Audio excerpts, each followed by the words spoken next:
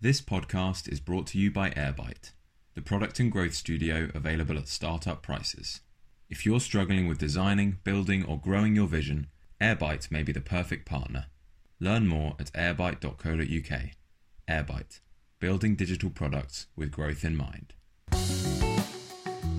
People would ask me, I don't really understand what you do for work. Like, can you describe it? And I found a really great summary or a good analogy is to say it's kind of like conducting the orchestra. But that assumes that you have an orchestra.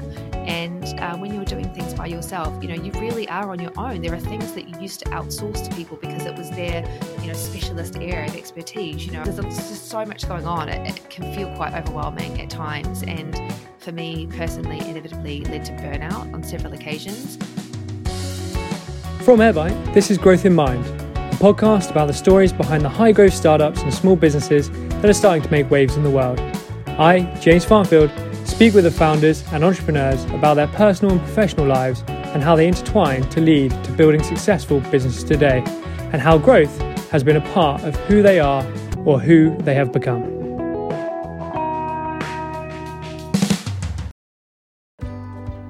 On today's episode, Kim Money, co-founder of How Am I Going, set out for adventure in her early 20s, from her lovely setting in New Zealand to the big smoke of London town.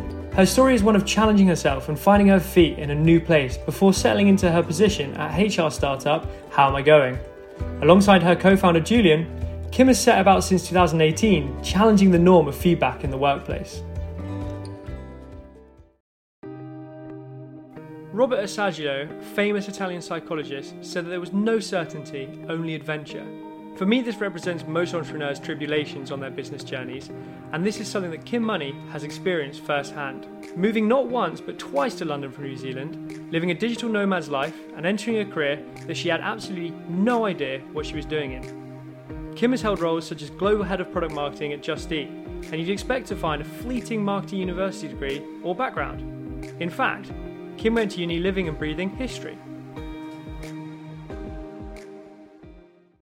In 1997, you left the University of Otago and you studied history. So how come you ended up in marketing? I ended up in marketing because I realised that a history degree wasn't going to take me very far. And I didn't really know what I wanted to do. I do remember doing 4 years of history because after the third year, I still didn't know what I wanted to do. So I was like, I'll do another year at university. And it was only on the last week before exams at the end of my fourth year that we had a one-off session as a small class of people being advised by our lecturers as to what kind of work we would be qualified to do now that we had this history degree or now that we were about to have this history degree. And the only job on the list that I even sort of recognized was to be a librarian. And this tutoring session was happening in the library, and I was looking around thinking, "Oh no, this is not going to end well. This is not the place for me." And I just was like, "Oh my God, what else am I going to do?" And having studied and sort of lived in a flat share alongside several other commerce students who were all doing marketing degrees while I was studying history, I thought, actually, that sounds way more interesting. I think I'm going to pursue that. And I had done economics at school as well and really enjoyed it and been quite good at it. So I thought, do you know what? I think I'm going to ditch the history. I'll take the transferable skills, and I know that I can write well and construct an argument. And ultimately, it worked out that it meant I could write a really great brief and write copy and stuff like that. But at the time, I was like, I think I just can't be a historian, and so I need to figure out something different. And it was the catalyst of moving to London straight after university that really enabled me to try and basically blag my way into a marketing job, which I did and ended up being quite good at. So I was really thrilled that, again, following my instinct did serve me quite well. I think if there's anyone listening that is potentially leaving university or looking for work, that they would be shocked to hear that you went from a history degree and then just 3 weeks in a new country found a new role. How did you come about that? Did you do lots of work experience during university, or was it just luck? During university, I did have some work experience, but it was, the usual kind of part-time, work in retail, that kind of thing. I tried to work in hospitality on 3 occasions in the last couple of years at university. And I very quickly found out that hospitality was not for me, because not only did I absolutely hate it, I was so terrible at it. And in all three places I tried to work, I would do a couple of shifts and I would go back in to find out when my next shift would be. And all of them told me that I'd been rostered off for the next week. And I don't know if I was just being naive, but maybe just a little bit hopeful, but I would keep going back to check the roster to see if I was on it, and my name just was never on it. So I think that was a sign to not do hospitality. But yeah, I ended up working in retail, working in clothing stores mainly. And I guess I learned a lot about people and sales and, those kinds of things and responsibility really, through those experiences. But when I got to London, I really was just in a position where I had to kind of almost just sit quietly with myself and think, right, okay, well, what are my options here? And start to get quite logical about it. And I've learned since that that's exactly the same way that you start a business, is just to kind of sit down and go, okay, cool, I don't know what I'm doing here, but I'm sure if I sit quietly and put some thought into it, I can probably figure it out. And then it's just a case of kind of just going for it, putting yourself out there, doing the scary part, asking people for things that, can feel a little bit uneasy, but just going through the process and sticking your hand up and I guess to some degree fighting for yourself, explaining why you think you can do something. And sometimes I think it's just that little bit of courage and showing up and being brave that people can see that perhaps there's a spark in you, and if they get the connection from you, that they will trust you and give you an opportunity that you might not otherwise have had. I think, as I always like to do, it's best to kind of go back to the beginning. So tell me about your family and childhood growing up. Oh, lovely question. So I come from a family of 5 sisters, 5 girls, and it was a pretty chaotic household, as I'm sure you can imagine. And Yeah, absolutely. yeah, we all went to the same school and had a lot of the same friends. And yeah, I guess I was really fortunate that my parents placed such a huge importance and value on having a good education, and that they held us all to a really high standard, and they held themselves to a high standard as well. So the rule was, coming home from school every day, you got to take a short break and have a snack, but then you needed to go and do your homework, and there was no kind of playtime or like watching TV or like ringing your friends until your homework was done. And I think just small habits like that have kind of stuck with me. And so, the importance of keeping your room and your house and your space very clean and tidy has also stuck with me. So I feel like these are habits that, have served me well, even though at the time I was learning them, they felt really annoying.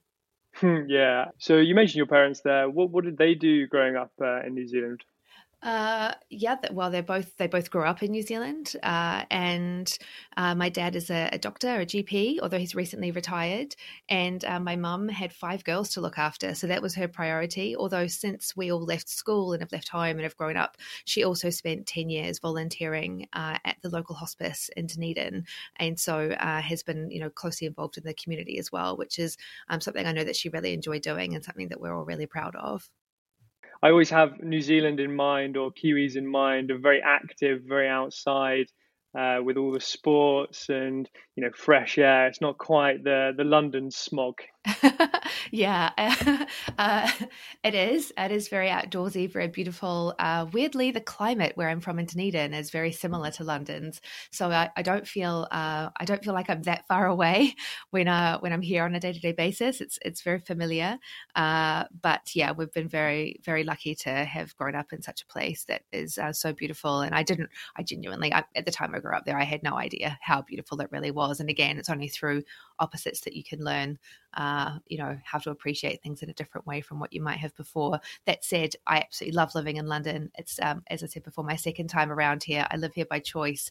It's such a fun place, and I'm very, very fortunate to have both places to call home. Yeah, absolutely. Very, very lucky. I'm very jealous. But I appreciate that nonetheless. Tell me about your education. Were you a good student? What sort of school did you go to?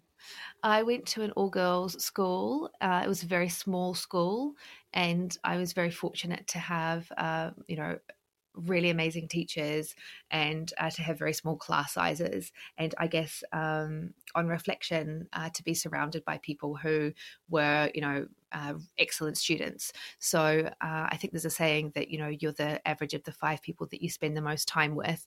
And I didn't know or read about that until relatively recently, in the last few years perhaps, but certainly looking back, I was fortunate to be surrounded by high performing people from a very young age, and I see now that that has massively influenced and helped me in my career and what I do. So yeah, a small girls' school that also caused me in later in life to realize that I really enjoy having friends who are not girls as well. It's a very important part of my day-to-day life, is having a much wider friendship circle, I suppose.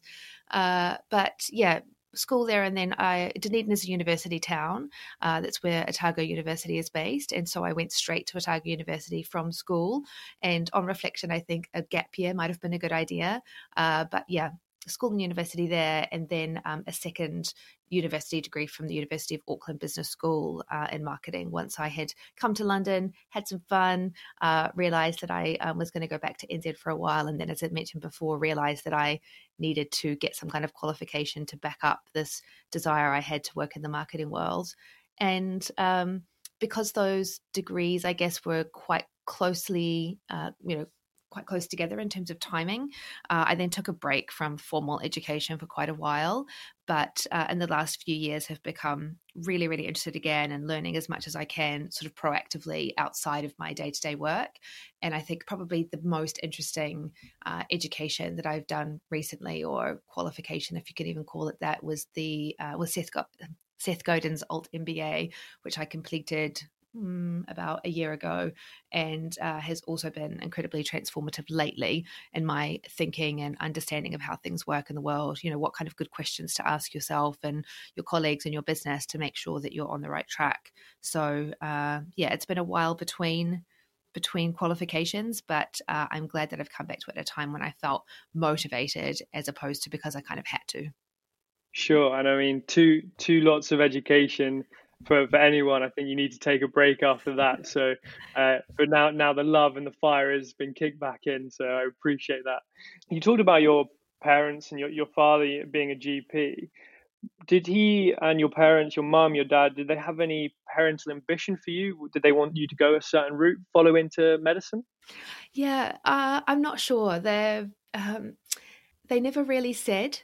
And they're so kind as to not influence in that way. I think their influence on me was really around sort of ways of operating and expectations that you have of yourself and the way that you do things, and holding yourself to a high standard, and not to let your feathers be ruffled by external events that are outside of your control, those kinds of things. That said, I wanted to be a journalist at the time I was at high school. And because I'm the eldest of the 5 girls, and I was in this kind of educational community of people who were kind of expected to go on to university and expected to do kind of amazing things. There were other girls that I went to school with who did go on to medical school and did go on to law school. And I just didn't feel that was really for me. And unfortunately, being a journalist, or journalism as a qualification, was not a university qualification at that point in time. I don't know if it is now at all either, but I was just expected to go to university. So when I didn't get into law school, which I didn't want to get into law school, I think they might have been a little bit disappointed, but they didn't let it show. And I think they continued to show their trust in me and their support of me to let me follow whatever path it was I was going to follow. And in the end, I think it's worked out okay. And I'm very, very happy. So I think they're happy for me, and I know that they're proud of me, which feels good now.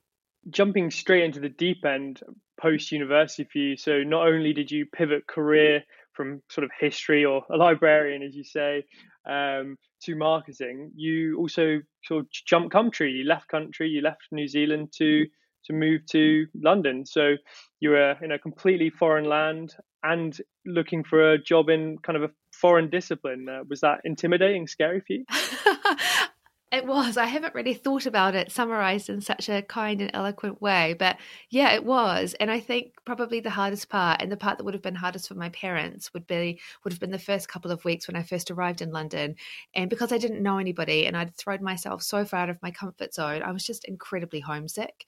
And I would ring them, I think, if not daily, nearly daily, and just bawl my eyes out down the line. And I'm sure I probably was breaking their hearts as much as I was breaking my own. But I remember them saying, you need to kind of give this a go, like stick it out, you can do it. And I felt compelled to like stay and to not get on a plane and come home as quickly as possible like I had intended. And I think it was just through sort of surrendering to that process and accepting that I just had to get on with it and had to create my own luck. All of a sudden, when you change the way that you think about things and just kind of let it go, and roll with it, I guess, things started to work out really well. And within a couple of weeks, maybe 3 weeks, I think I'd started a job working in the marketing department at IPC Media, which was a very glamorous and fun place to work in the late 90s. And onwards from there, it all kind of worked out. Yeah, wow. So remind me, you have 5 sisters. Is that right? I have 4 sisters. So I'm the eldest. And you're one of 5. And you're the eldest. Yeah. You set the precedent for leaving the country. So, the oldest child leaving the nest. Did your siblings follow suit or did they stay in New Zealand? Yeah. Oh, that's such a lovely question. They did follow suit to some degree. So one of my sisters now lives in London and has lived here herself for goodness knows how long, probably about 10 or 12 years. She and I are both British citizens now, which we're also proud of. And another of my sisters lived here similar to me. She came over twice. She went back for a while in between, back to New Zealand, but on her second visit here to the UK, ended up, she's a teacher. She works now in the American international school system, and so has had the great benefit and privilege of living and working in other countries as well now through that. And she's married to a lovely British guy and has 2 gorgeous kids. So that's been 3 of us that have kind of sort of permanently or semi-permanently moved over to this part of the world.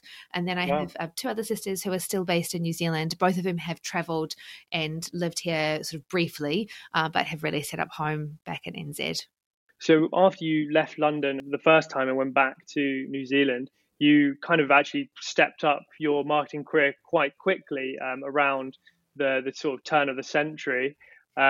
You worked your way right up to a marketing manager position in just a few short years before coming back, which obviously would have helped you when you did come back to London. How did you find that stepping your career up so quickly back home? I think that comes down to luck a little bit. Although, as people say, you create your own luck by, hard work, meeting opportunity. And it was through me going back to university in Auckland while working in a very low-level marketing job. I was still very junior, but going back to university, that enabled me to network and to meet some people. A guy who was hiring, a lovely guy called Daniel Green, and another guy called Martin Fox, who hired me to go into a marketing role within the company that they were sort of running. And so they were very kind, and they were also very, very good at what they did, and they were able to sort of coach and teach and help me develop quite quickly.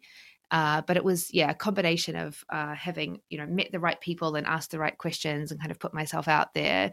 And then just kind of, trusting my instincts, but also on reflection, it was about the incredible quality of the people that I ended up being surrounded by. And it wasn't until I left that environment, I wanted to go back into magazine publishing, thinking that was going to be highly glamorous and wonderful, that I found out that actually the experience I just had was absolutely world class, and the magazine publishing world was, not what I had in my mind. I'd massively romanticized it, and things that look glamorous from the outside often are not on the inside, and that was certainly my experience. And so that was really formative because it helped me see helped me learn about what was great and what wasn't great, but it also helped me learn about what I like, what I don't like, what my values are, what I'm good at, as a result of having such a beautiful, comfortable, nurturing environment kind of taken away from me and ending up somewhere that I really didn't like.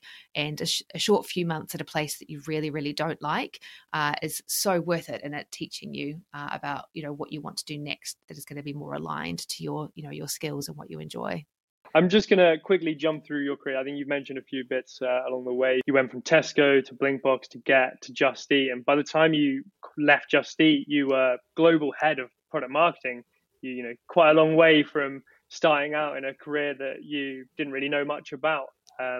So yeah, what happened at the end of that time at Just Eat for you to move away from that? I had such a wonderful experience working there. It was really a sense of the stars aligning and having an opportunity to do something I'd not done before, but that called on everything I'd done to date. So the product marketing role there was something that I had never envisaged myself doing, but was fortunate enough to be offered. And I absolutely loved it.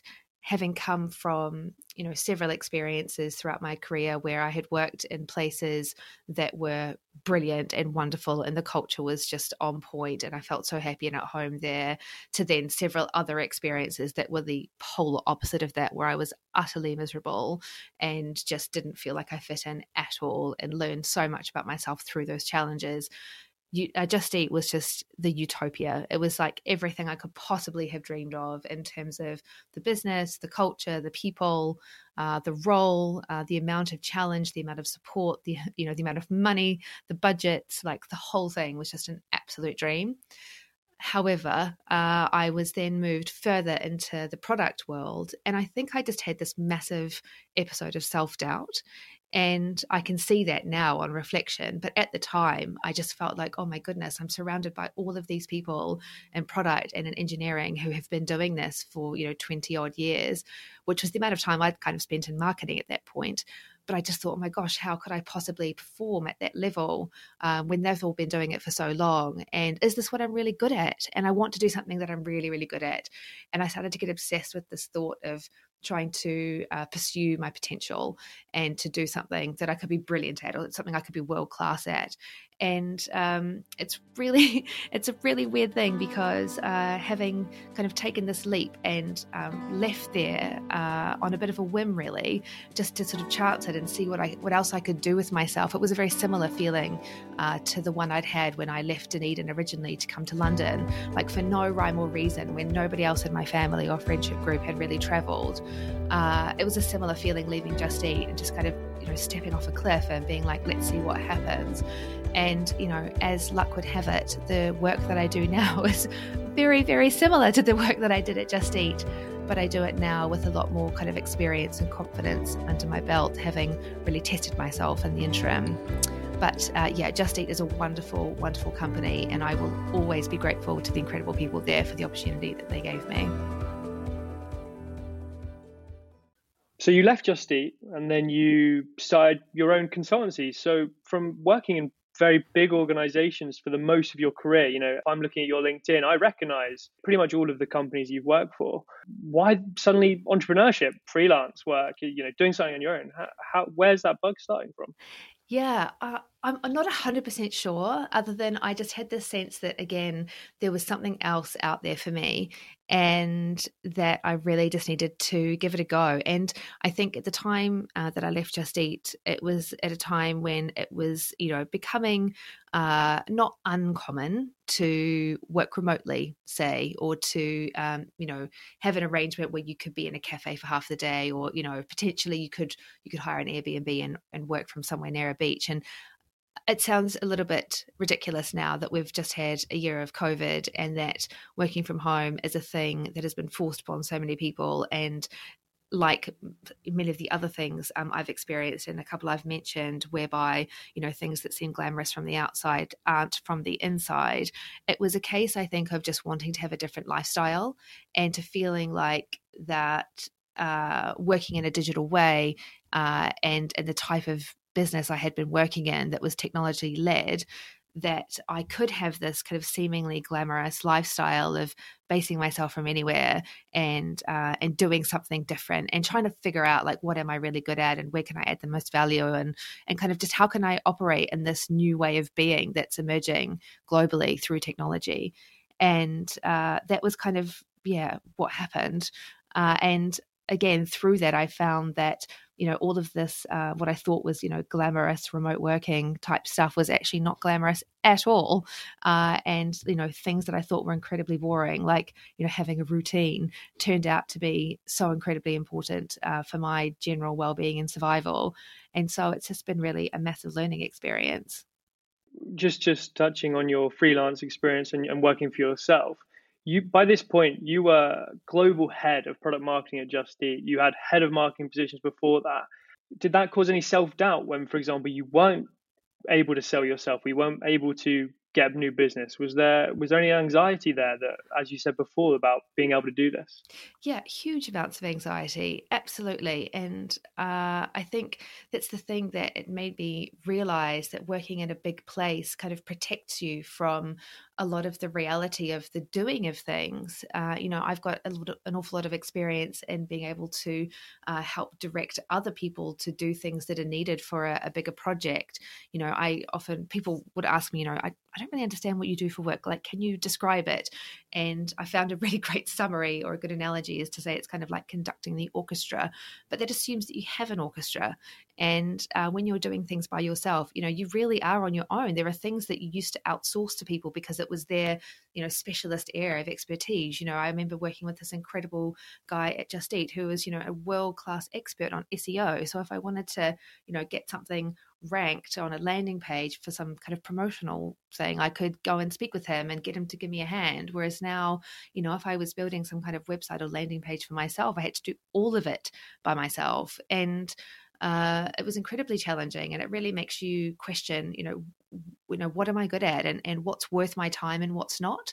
And then there's sort of the inevitable cash crunch that comes with working for yourself as well. It's just trying to balance a lot of emotion and a lot of kind of mental challenges, I guess. There's just so much going on. It can feel quite overwhelming at times. And for me personally, inevitably led to burnout on several occasions, without even at the beginning realizing what it was. Although now I'm, much more attuned to the signs and signals of it. I understand how to deal with it better, but again, only through experience. So I feel like any kind of entrepreneurial endeavor, or for me anyway, in my lived experience, is that it's basically kind of a personal growth and development project dressed up as work. And I think other people get this in other ways and other endeavors that they pursue. But for me, that's certainly been the case. And it's been a huge learning curve over the last few years of working for myself, basically. I've worked freelance before in my life.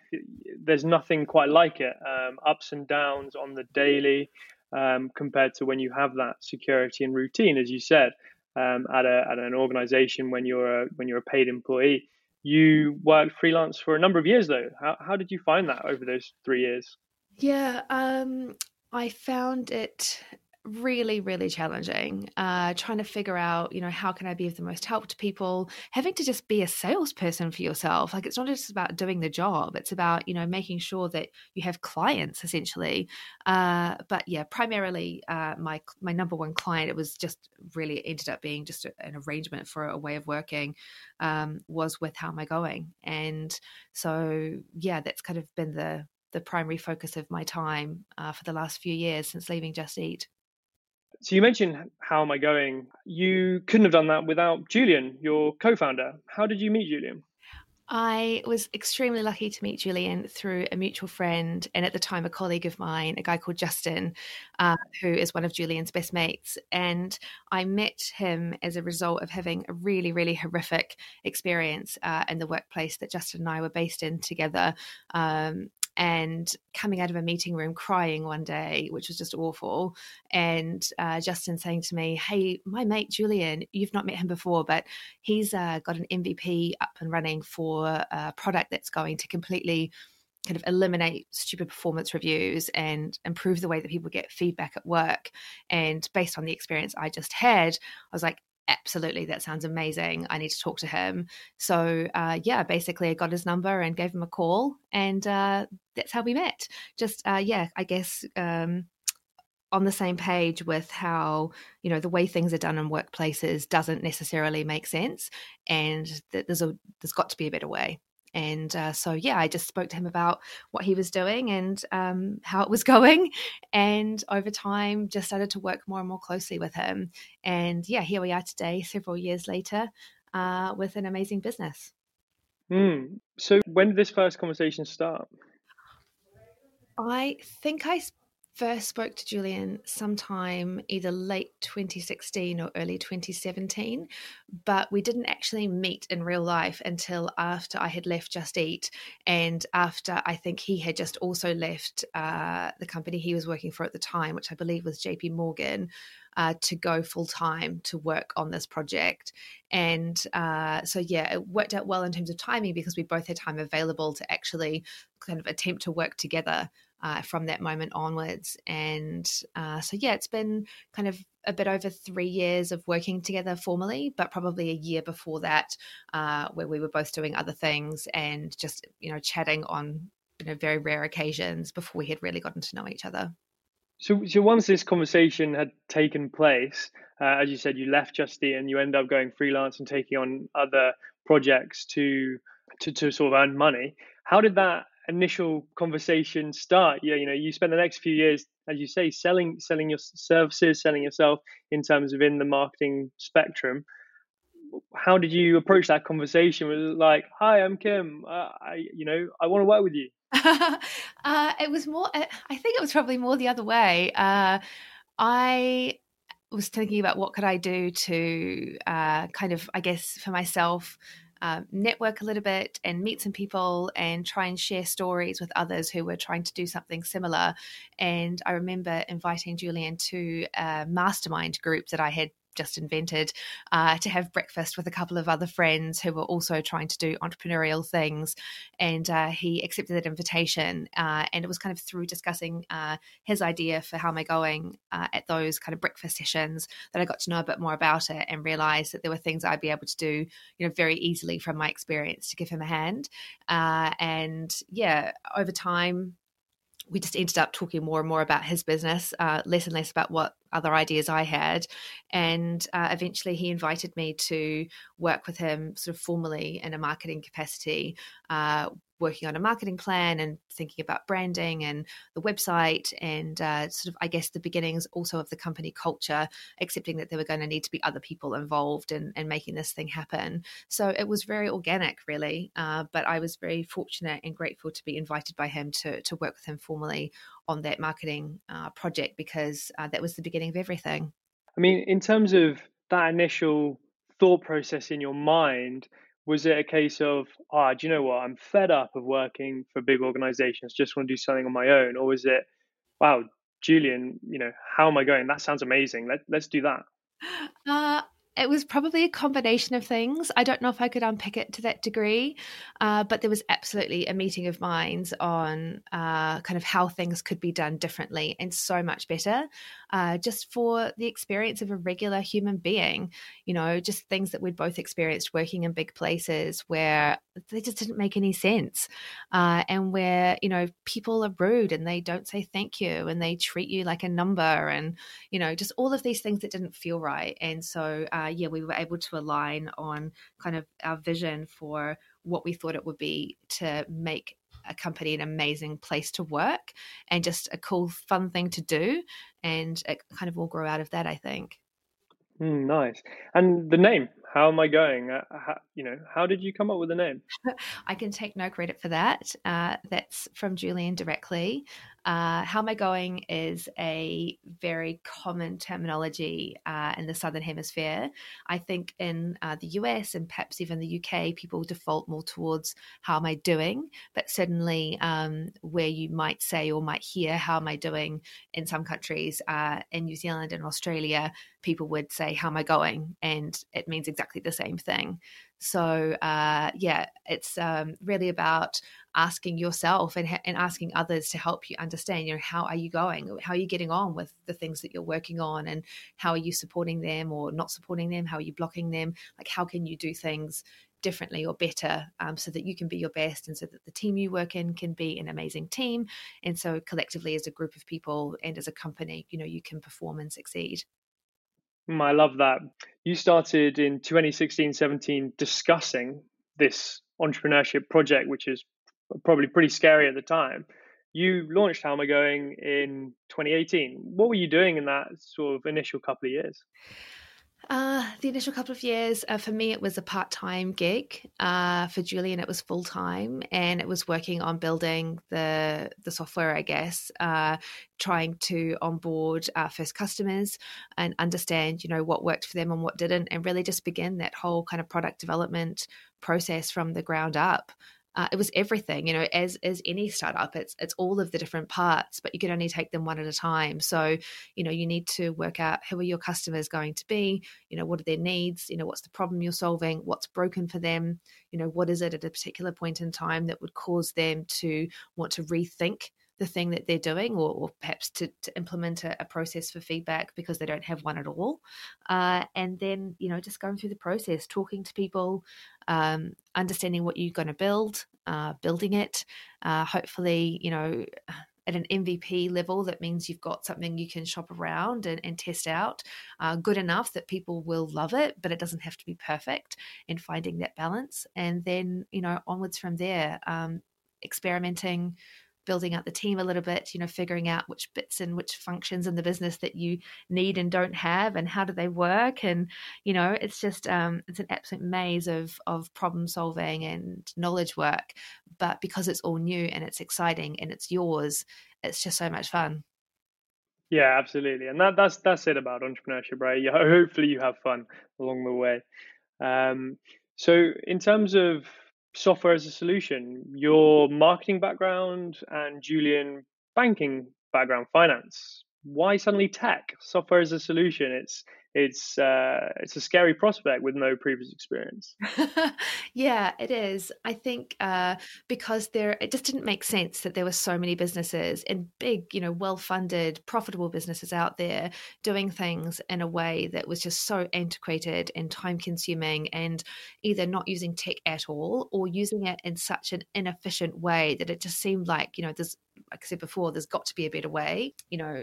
People hate doing feedback at work. People really despise performance reviews because they are usually so they're so arbitrary.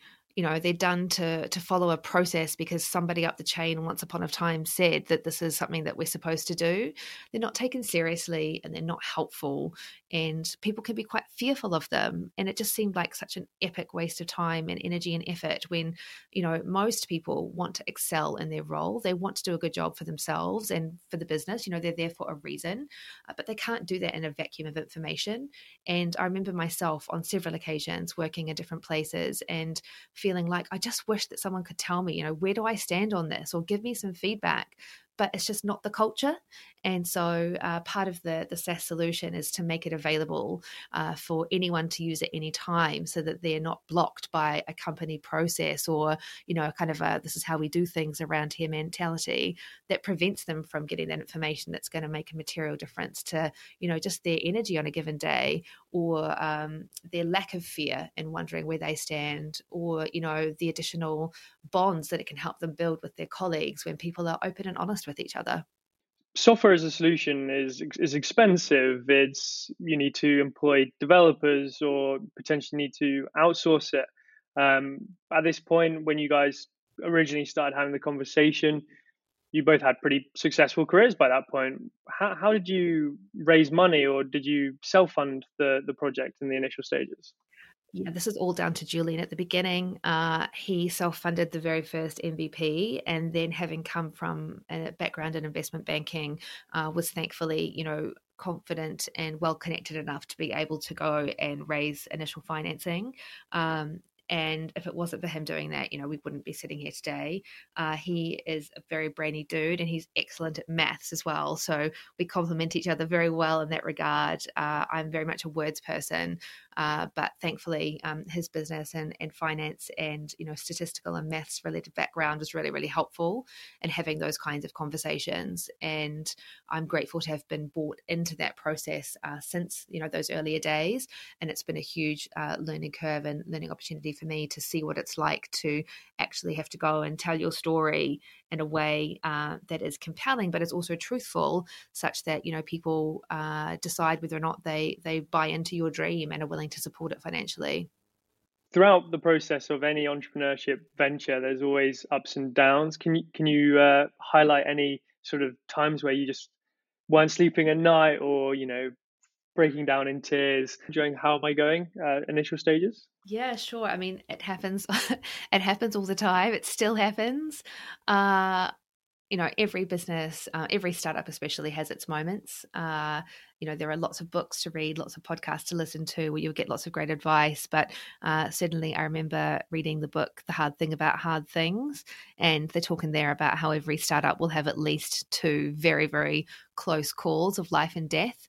And I think those times in the business where, something that you're doing that you love so, so much and get so much joy from, the thought that it might be taken away from you because, the funding round hasn't closed in enough time, or, a couple of customers or a couple of sales slip through the cracks, or whatever it might have been. Those are really testing times, and you have to be able to kind of deal with them effectively from a business perspective and a commercial perspective, but also you personally have to learn how to navigate that so that you can survive, personally and mentally. So there have been some tough calls. I've certainly had episodes of burnout. I've had plenty of nights where I didn't get any sleep at all. And those are, looking back, in some ways, quite exciting because they're real moments in time of sort of high drama, but they are also bloody awful to navigate, and they teach you a lot about yourself. And I'm sure there'll be more in the future, but yeah, we've definitely had our close calls with all sorts of different things, and I'm so grateful that we are still standing. Back in 2018, where you went full time on How Am I Going, what was the turning point? What happened there? Which conversation was had that you decided to go full time, or was that always the plan? I no, it wasn't necessarily a plan that was spoken about. I mentioned that I left Just Eat, and I wanted to kind of experiment with the glamour, or what I thought was the glamour, of a remote working lifestyle. And so I took some time to do that, and I traveled a lot and worked remotely a lot, and worked the entire time for How Am I Going, but on a part-time basis. And by the time I came back to London, I was just so bloody delighted to be back, in what is now my home, and to be able to unpack and not live out of a suitcase anymore. And during that time, the business had grown. We'd signed a lot of new customers, and I was back in London. And yeah, Julian invited me to sort of join full time, or to ask me if I would join full time. And having had the experiences that I'd had, good and bad, I realized that actually what's important to me is being in an environment where I can do my best work, surrounded by incredible people who, I compliment, or they compliment me in terms of our skill set. And it's just been such a fun project from the outset. And I find it's the best of all worlds. Just Eat was the utopia of working in a big organization, but because I've had the opportunity to shape the culture and the way that we do things at How Am I Going, this is really the best of all worlds for me. And when that chance came up to do this more, I just absolutely couldn't turn it down. We're having this conversation in 2021 during a COVID-19 global pandemic. How's that affected you, your business today? It's been a really interesting time, as it has for everybody. It's something that I'm still reflecting on and probably won't have a full sense of for a while yet. It's taught me a lot about the boundaries that are important for me to have in place in my life so that I can perform at my best in all aspects of life. So I'm talking to you today from the luxury of a WeWork, which is completely deserted. And yeah, because I found that having that boundary between work life and home life is incredibly important. And, people find that in different ways, but I live in central London in a tiny flat, and there's really, only enough room for one person to work successfully in that space at a time. And my husband's there at the moment. So, we kind of share different spaces to work in, but we've found that boundary is really, really important. I have learned a lot about myself in terms of what drives me to work hard, but also learned that drive to work hard can be counterproductive when you push it too far. And I mentioned before that I've experienced burnout, as I know many, many people will have, but certainly it's amplified the sort of signs and signals of that to the point now where I feel a lot more comfortable and confident in saying, do you know what, actually, I know that I feel like I need to do these 5 million things by the end of the week, but actually, if I don't stop today at a regular time, I am definitely going to collapse in a big heap and it's going to be ugly. So that's been a huge learning.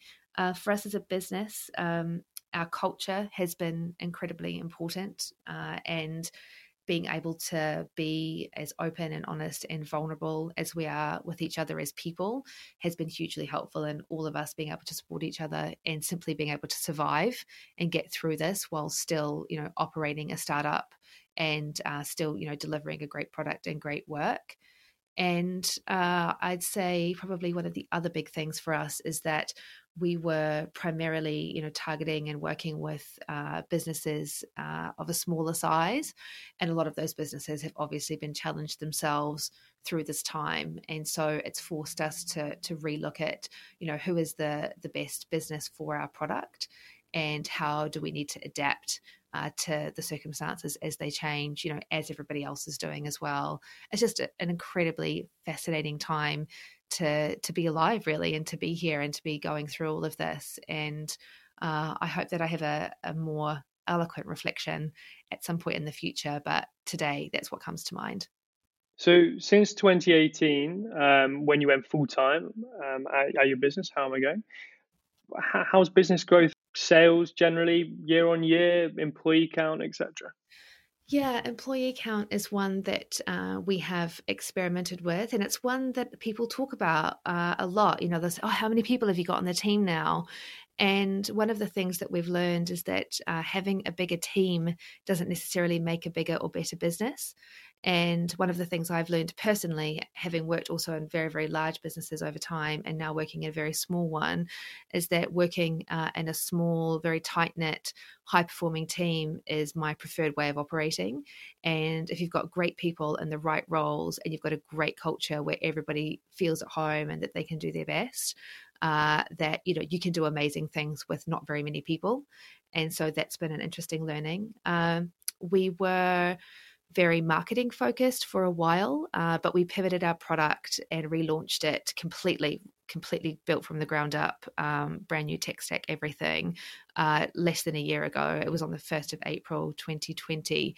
And so having done that gives us a lot more flexibility in our ability to drive leads from in different ways. So we're now a combination of sort of marketing, lead generation, traffic flow through to the website, through to enabling people to sign up to the product themselves without intervention from us, through to having an amazing sales team who are able to go and spend the time talking with people and really holding their hands through the process and onboarding, much bigger teams and companies. But yeah, it's been an interesting learning curve, just kind of even going through that process to figure out, how can we operate most effectively from a commercial perspective during, what is an incredibly weird time. Yeah, for sure. What's the biggest barrier to your success moving forward? Oh, James, what a question. I think it's probably, we have an amazing product and we have an amazing team and we have done everything we possibly can to set ourselves up for success. And so to some degree, I think it's about being vigilant to the environment as it changes on a sort of a daily and weekly basis at the moment. And ultimately, it's about finding kind of the next level of product market fit. And it's kind of that hard work meets opportunity being the factors that create luck. And like with anything that really takes off, I think there's an element of the stars needing to align. So up until this point, I believe that they have, although we've worked bloody hard for it. Now it's just a case of doing our best as individuals and as a team to take everything we've learned and execute as well as we can, and just have that intention that it's going to work out and belief that it's going to work out. So, yeah, probably if anything, the biggest obstacle is ourselves and how we do things. Awesome. And I'm going to end with a question that I always like to ask, which is, do you think business growth is a mindset or something that can be learned along the way? Oh, I've never considered that question before. I think it's a combination of both.